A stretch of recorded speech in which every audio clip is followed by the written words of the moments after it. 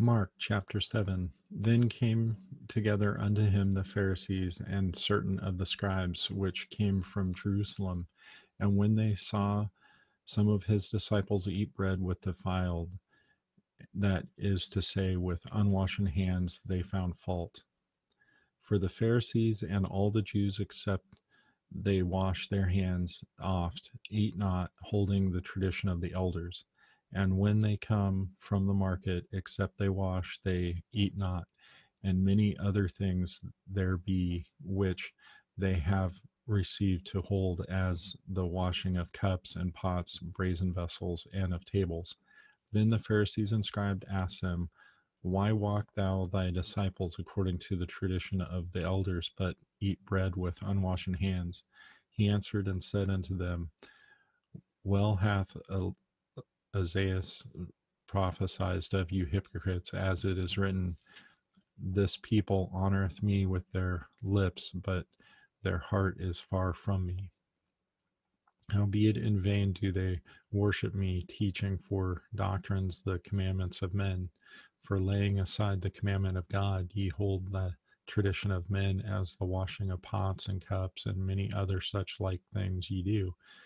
And he said unto them, full well ye reject the commandment of God, that ye may keep your own tradition. For Moses said, honor thy father and thy mother, and whoso curseth father or mother, let him die the death.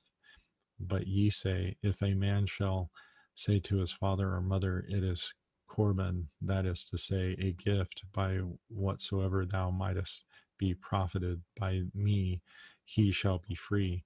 And ye suffer him no more to do aught of his father or his mother, making the word of God of none effect through your tradition, which ye have delivered, and many such like things do ye. And when he had called all the people unto him, he said unto them, hearken unto me, every one of you, and understand. There is nothing from without a man that entering into him can defile him, but the things which come out of him, those are the things that defile a man. If any man have ears to hear, let him hear. And when he was entered into the house from the people, his disciples asked him concerning the parable. And he saith unto them, are ye so without understanding also?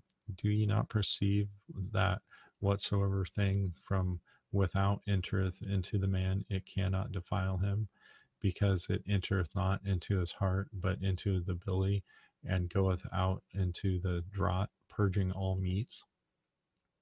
And he said, that which cometh out of a man, that defileth the man.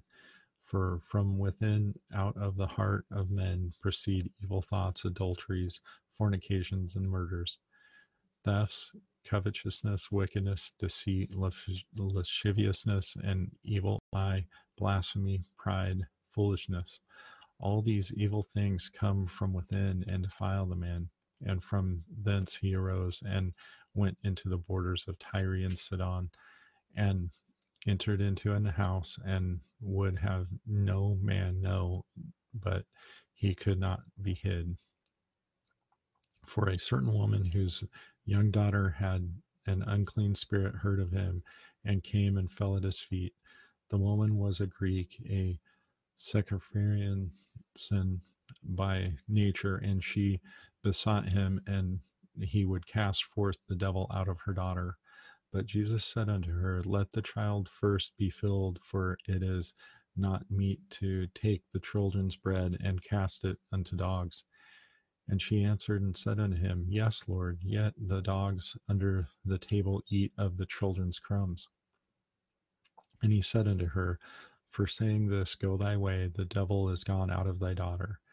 And when she was come to the house, she found the devil gone out of her daughter, laid upon the bed. And again, departing from the coasts of Tyre and Sidon, he came unto the Sea of Galilee, through the midst of the coasts of Decapolis. And they bring unto him one that was deaf and had an impediment in his speech, and they beseech him to put his hand upon him. And he took him aside from the multitude, and put his fingers into his ears, and he spit and touched his tongue. And looking up to heaven, he sighed and saith unto him, Ephrateth, that is, be opened. And straightway his ears were open, and the string of his tongue was loosened, and he spake plain. And he charged them that they should tell no man, but the more he charged them, so much more a great deal they published it, and were beyond measure astonished, saying, He hath done all things well. He maketh both the deaf to hear and the dumb to speak. And that ends the reading of Mark chapter 7.